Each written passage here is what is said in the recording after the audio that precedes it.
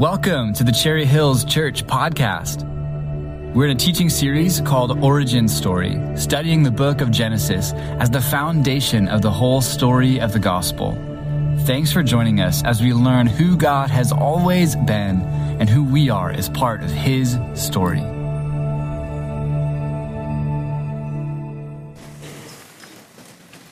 Well, I want to encourage you to open your Bibles to that story, to Genesis chapter 1. It's right in the beginning of the Bible, the first book, if you're not familiar with the Bible.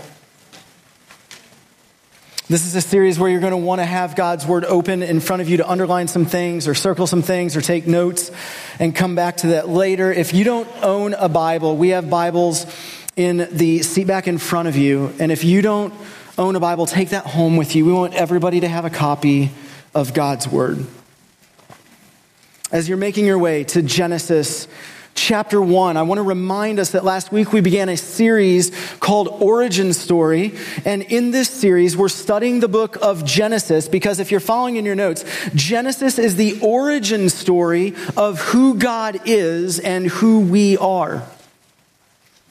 There is something deeply meaningful about knowing our origin, knowing our identity, where we came from. I am convinced all of us long to know our origins, who we are, and meaning in life. So I'm excited to dig into chapter 1 and some of chapter 2 today. And you just heard the first chapter of Genesis read, and rather than go line by line through the text this morning, I'm going to pull out some important information that we need to know about the creation story, some patterns that we see, some words that are crucial for us to understand. And after we do that, we'll talk about why this is so important for us today. And before we look at some specifics, I want to pull up to a 30,000-foot view and provide some context for what we're about to talk about. And what I want to try to do today is see this creation story through the eyes of the people who first received it about 3,500 years ago. Because the Bible can't mean something to us that it didn't first mean to them. How they understood this story is critical. And one of the first things we need to know about ancient Israelites and ancient civilizations for that matter, and it's going to guide our time together. If you're following in your notes, Genesis is not so concerned with the how, but the who and the why. Genesis seeks to answer who created and why he created more than it seeks to explain how he created. But what we want to do, and I do this as well, is I read Genesis like a modern scientific textbook, and it was never meant to be read that way. So we need to study Genesis the way it was written. And with that in mind, I want to address something right at the top of our time together. It's the first question I usually get asked when we talk about Genesis. And you probably know what this question is. Are the 7 days of creation figurative or literal? I don't know. I don't know, because I don't believe Genesis gives us enough information to come to rock solid answers about the creation timetable, or about whether we should hold a young earth theory or an old earth theory. That just wasn't the point of Genesis. As we enter this text today, and for our time together in this series, I'm going to encourage us to come to this text humbly, because there are mature believers, followers of Jesus, brothers and sisters in the faith throughout thousands of years of history who have disagreed over whether Genesis is talking about a literal 7 days, 24 hours, or if the word day means some other period of time. What if we could assume the best about each other and that other believers who disagree with us are trying to be faithful to God's word just as you're trying to be faithful to God's word? And let me finish by saying this. It's okay to disagree about this, because while it's important, it's not a major doctrine. Like the timetable of creation is not a major doctrine. I've heard the timetable of creation used as a litmus test for whether you're a real Christian or not. That is not true, and that is not fair. And I remember being told that if you do not believe in a literal 7 days of 24 hours, the rest of your faith would crumble because that was the foundation of everything. I just don't believe that to be true. God created, but that he created. As followers of Jesus, here's what we agree on. The universe isn't the result of blind random chance. God is the miraculous author and creator of everything. Steve said it last week, in the beginning, God. So we need to know that's how it was written. And then we need to know two other pieces of information that take place before Genesis 1, because it's going to help our story make more sense today, because we're going to get into some things that won't make sense if we don't understand what I'm about to say. First, if you're following in your notes, at some point before Genesis 1, God created an unseen realm. This is what we call heaven, paradise, eternal life. It's God's domain. I want to put a very simple image on the screen that we're going to build off of today. Before Genesis, we're going to get into this today. We just need to know that there's an unseen realm ruled by God, and it existed before Genesis 1. Here's the second thing we need to know, and it'll make sense when we get to verse 2. At some point before Genesis 2, or before Genesis 1, God made the planet we live on. We're going to see this in verse 2. Before Genesis 1, the planet we inhabit was brought into existence by God, and we're not told anything about that in Genesis. There is an initial creation of our planet that Genesis 1 does not tell us about. So knowing all that, we pick up in Genesis 1, verses 1 and 2. Would you read this with me in the first gray box in your notes? It says, "In the beginning, God created the heavens and the earth. Now the earth was formless and empty. Darkness was over the surface of the deep, and the Spirit of God was hovering over the waters." God created. He created. Created is a word in Hebrew that's used nearly 50 times in the Old Testament. It's only used with God as the subject. So we're being told here that this is a divine activity. God is the creator. It's a word that means to carve out, to design, to fashion. It means to create something that wasn't there before. And we're told in the beginning, God created, he carved the heavens and the earth. And remember what I just said, God created heaven, an unseen realm before Genesis 1, so that can't be what he created in Genesis 1. In the beginning, God created, if you're following in your notes, the heavens and the earth, which literally means the skies and the land. He created the skies and the land. Genesis 1 is about God creating the sky above us and the land below us and a space in between the two for us to inhabit. In the beginning, God created the skies and the land. And then we're told in verse 2 that the earth was formless and empty. Right? We get here where there's an initial creation. There's a planet that is formless and empty. In Hebrew, the word is tohu wabohu. It's one of my favorite words in Hebrew. We're going to practice some Hebrew this morning. Would you say that with me? Tohu wabohu. Excellent Hebrew. Formless and empty. If you're following in your notes, formless and empty was a common expression for a place that is disordered, uninhabitable, uninhabited. It can also mean nothingness, no order, and no purpose. The words convey the meaning that the earth is described as a not yet functioning ordered system. It's the very opposite of what earth would be like after the 6 days of creation. I love how one author wrote that when God repeatedly says, "It is good, it is good, it is good," you heard Monique say that, it's like God saying it is now functioning properly. It's now functioning properly. And verse 2 goes on to tell us that above the formless and empty darkness, above the waters, it was like a water planet, the abyss, was the Spirit of God. Last week, Steve talked about the Trinity at creation, Father, Son, Holy Spirit. Here we see the Spirit of God hovering above the waters. If you're following in your notes, the Spirit of God hovers over the waters and begins to bring order from chaos. This word hovering is used only one other time in the entire Old Testament. It's in Deuteronomy chapter 32:11 when Moses describes an eagle that stirs up its nest and flutters over its young. That is the picture of the Spirit of God hovering over the waters. The word spirit in Hebrew means breath, and on day one, God's breath comes forth as speech.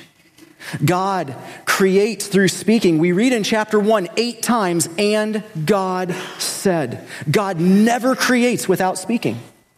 If you're following in your notes, God creates everything through the power of his word. His word still has power.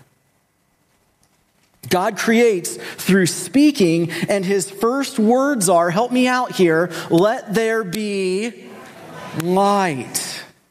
Now, I want to point something out to us, probably because it bugged me for a couple weeks. And then I was blown away with how the Bible is one story. God says, let there be light on day 1, and then the sun isn't created until day 4. Did you catch that? So there's light for 3 days that shines from a source other than the sun. And right there, if you want to read this scientifically, you're going to say, there it is. That's why I can't believe the Bible. It's inaccurate. But that's not how Genesis 1 was meant to be read. Genesis 1 is not a scientific account of creation. It answers the who and the why more than it answers the how. And I love the continuity of the Bible. If you go to Revelation 22, the last book and last chapter of the Bible, we are given a glimpse of the recreated world at the end of time. And we're told in Revelation 22, verses 1-5, that the Garden of Eden is restored as a garden city. And then we're given this picture. You can follow along on the screen. It says, then the angel showed me the river of the water of life as clear as crystal, flowing from the throne of God and of the Lamb down the middle of the great street of the city. On each side of the river stood the tree of life, bearing 12 crops of fruit, yielding its fruit every month, and the leaves of the tree are for the healing of the nations. No longer will there be any curse. The throne of God and the Lamb will be in the city, and his servants will serve them. They will see his face, and his name will be on their foreheads. And then catch this. There will be no more night. They will not need the light of a lamp or the light of the sun, for the Lord God will give them light, and they will reign forever and ever. The Bible begins with light and no sun, and it ends the same way.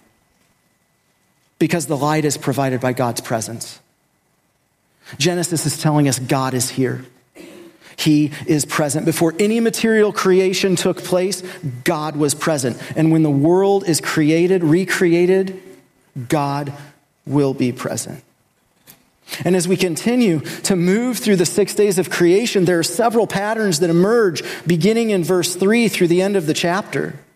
The 6 days of creation are perfectly divided so that the first 3 days describe the forming of the earth and the last 3 days describe its filling. If you are following in your notes, God created the world with the pattern of forming and filling.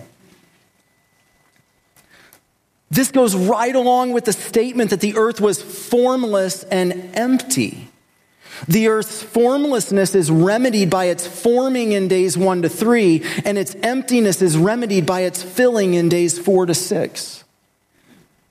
There's a correspondence we see in these days as well. Let me put a chart on the screen for you. You can also find this on the back of your notes if you want to take any notes here.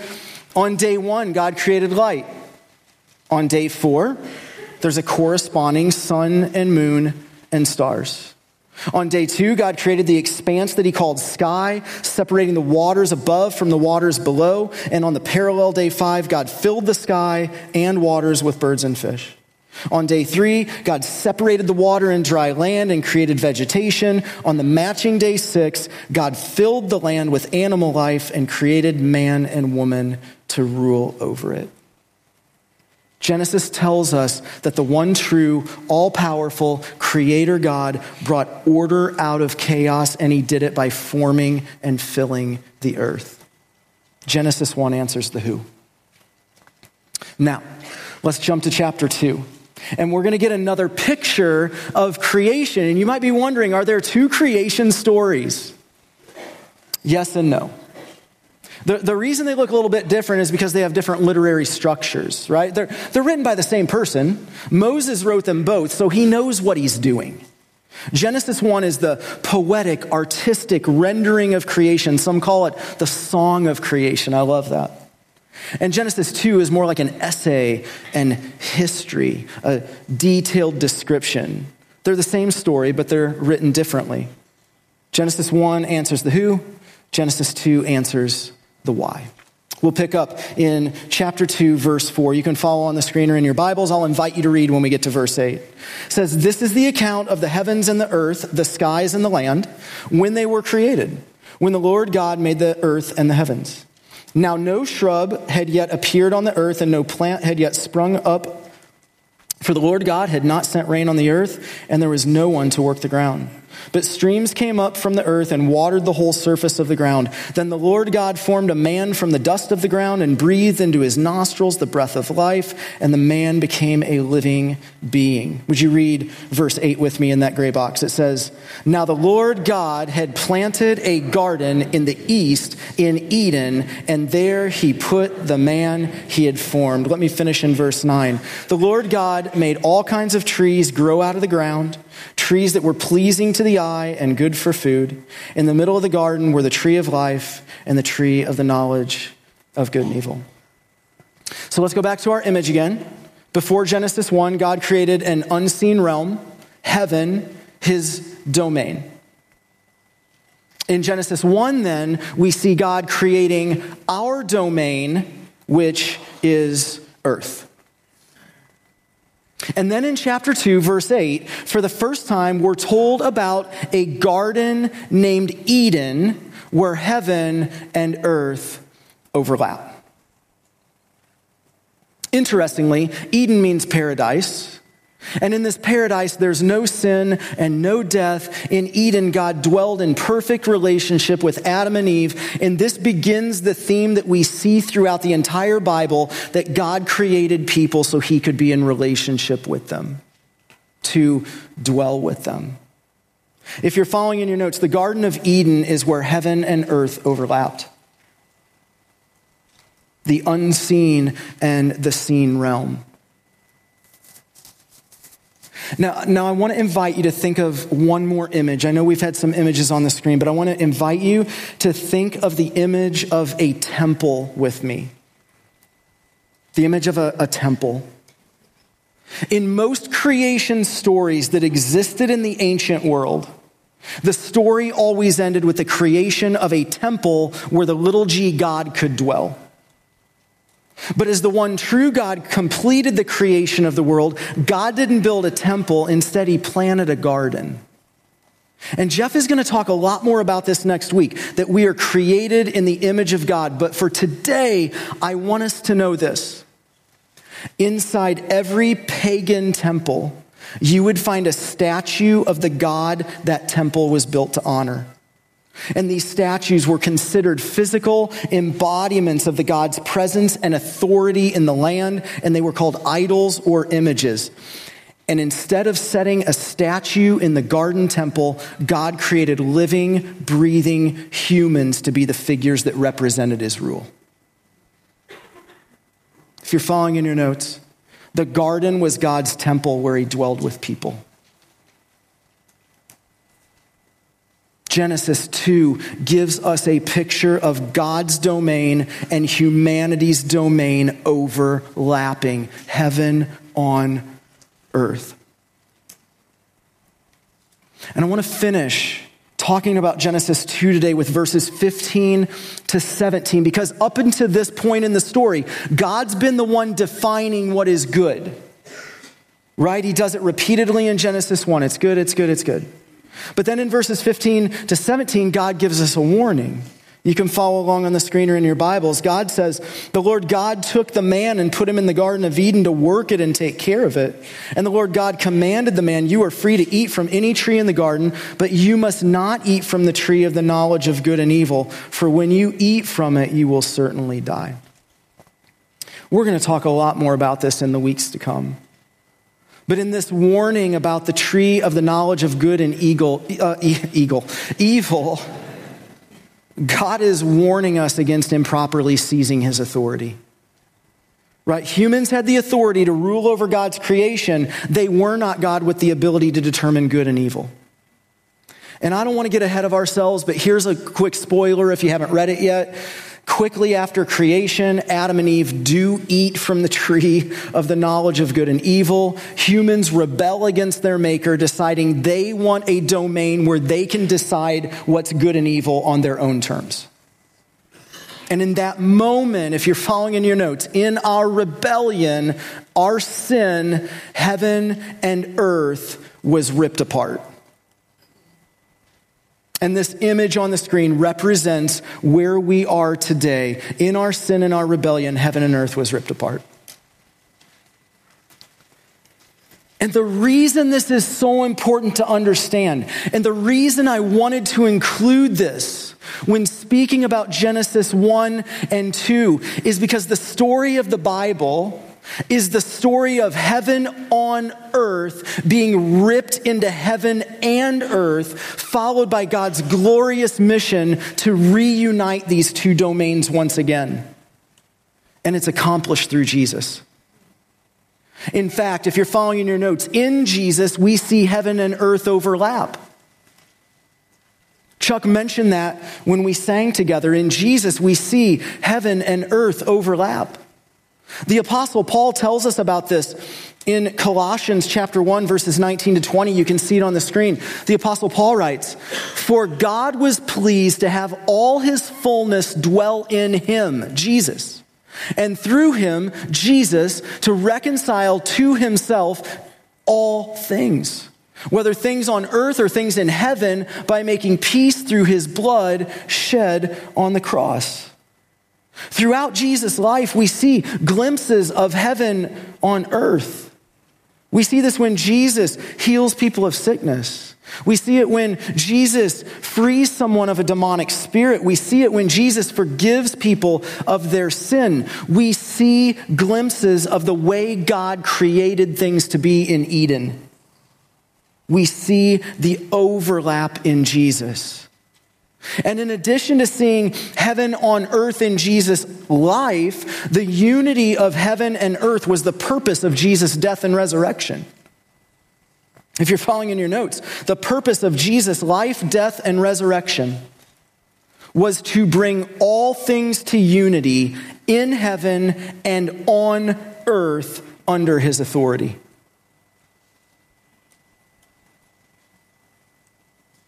In Ephesians, the book of Ephesians, written by the Apostle Paul also, in chapter 1, verses 7 to 10, we can read this on the screen. It says, "In him we have redemption through his blood, the forgiveness of sins, in accordance with the riches of God's grace that he lavished on us. With all wisdom and understanding, he made known to us the mystery of his will according to his good pleasure, which he purposed in Christ, to be put into effect when the times reach their fulfillment." And then, church, would you read this with me? "To bring unity to all things in heaven and on earth under Christ." There is now separation. But there is a day coming when Jesus restores heaven on earth. This idea of the union of heaven and earth is carried to the end of the story of the Bible, when Jesus returns to completely destroy evil and sin and death. He will reunite heaven and earth. If we go to the last book of the Bible again, Revelation, in chapter 21, verses 3 to 5, I'm going to invite you to read verse 5 in just a moment. We read this in Revelation 21. "Look, God's dwelling place is now among the people, and he will dwell with them. They will be his people, and God himself will be with them and be their God. He will wipe away every tear from their eyes. There will be no more death or mourning or crying or pain, for the old order of things has passed away." And then would you read verse 5 with me on your notes? It says, "He who was seated on the throne said, 'I am making everything new.'" In verse 5, we see Jesus speaking, and we know there's power in his word. And the word for making in that verse is the same word found in Genesis 1:1. I am creating everything new. Tim Mackey of the Bible Project says this. I love this. He says, the final image in the Bible is an act of recreation.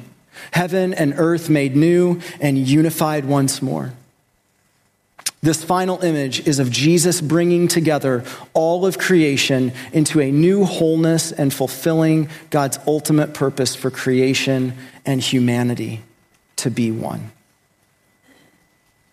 If you're following in your notes, to take some of Tim Mackey's words, the final image in the Bible is an act of recreation. Heaven and earth made new and unified once more.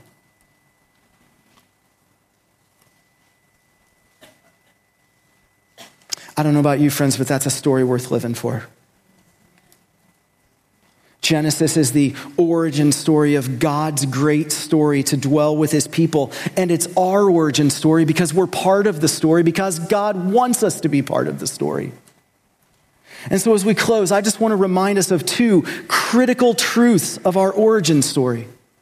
One, if you're following in your notes, you were created by God.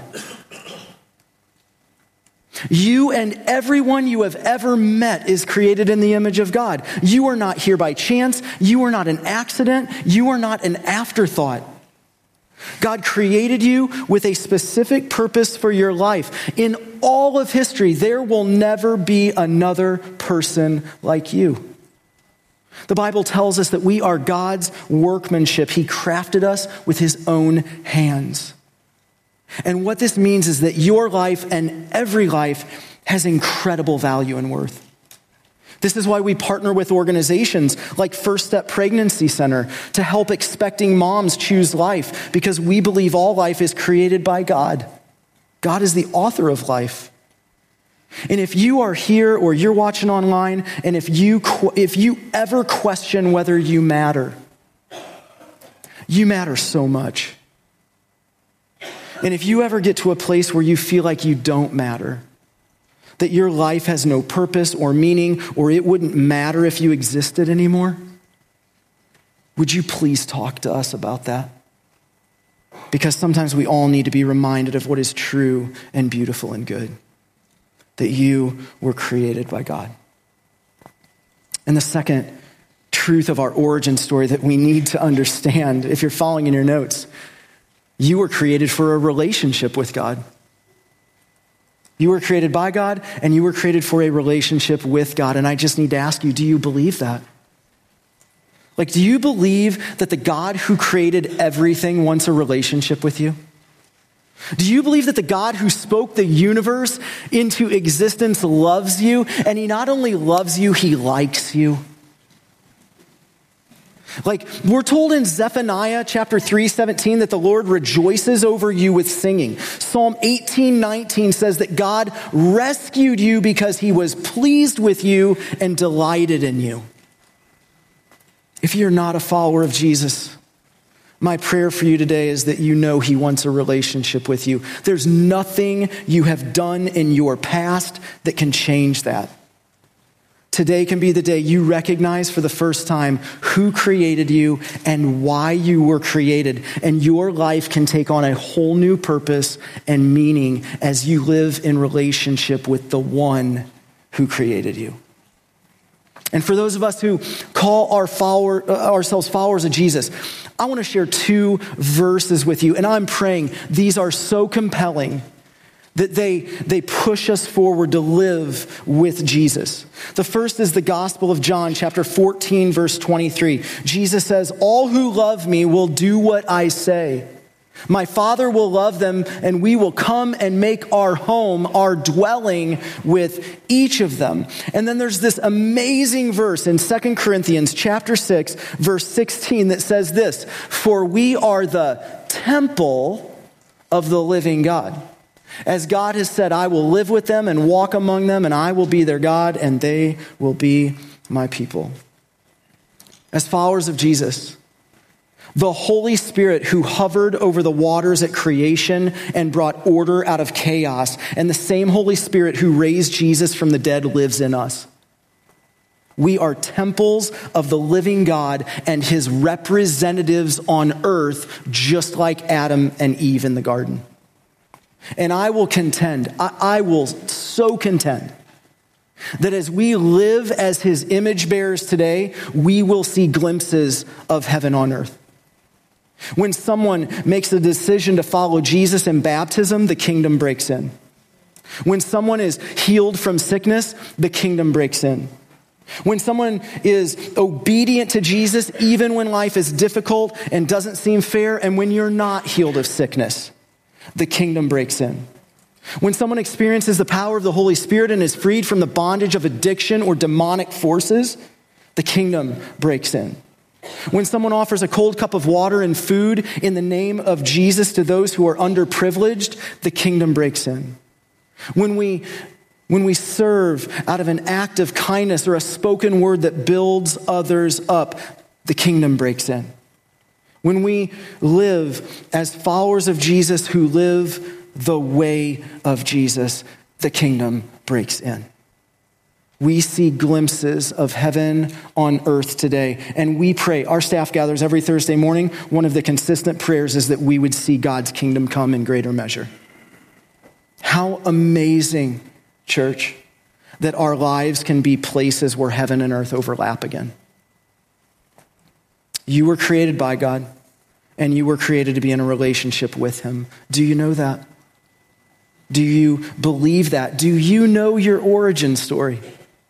Because knowing your origin and believing it will shape the trajectory of your life today and into eternity. Would you pray with me? God, thank you. Thank you that you are the creator of everything and you created us to be in a relationship with you. Thank you for your word, the Bible, that has given us everything we need to know who you are and who we are. God, if there's anybody here who is not a follower of Jesus yet, I pray right now, right here, you would reveal yourself to them, that they would know that you created them and you created them because you want a relationship with them. Today might be the first day of a new beginning. And God, would you remind us, those who follow Jesus, that you want to partner with us, that we are your representatives, that our lives matter, that how we live matters, that how we live impacts heaven on earth. So God, teach us to make our days count. God, help us live with you. It's in Jesus' name. Everybody agreed and said, amen. Thank you for listening to this week's teaching. If you'd like more info on our church, you can visit our website or find us on Facebook.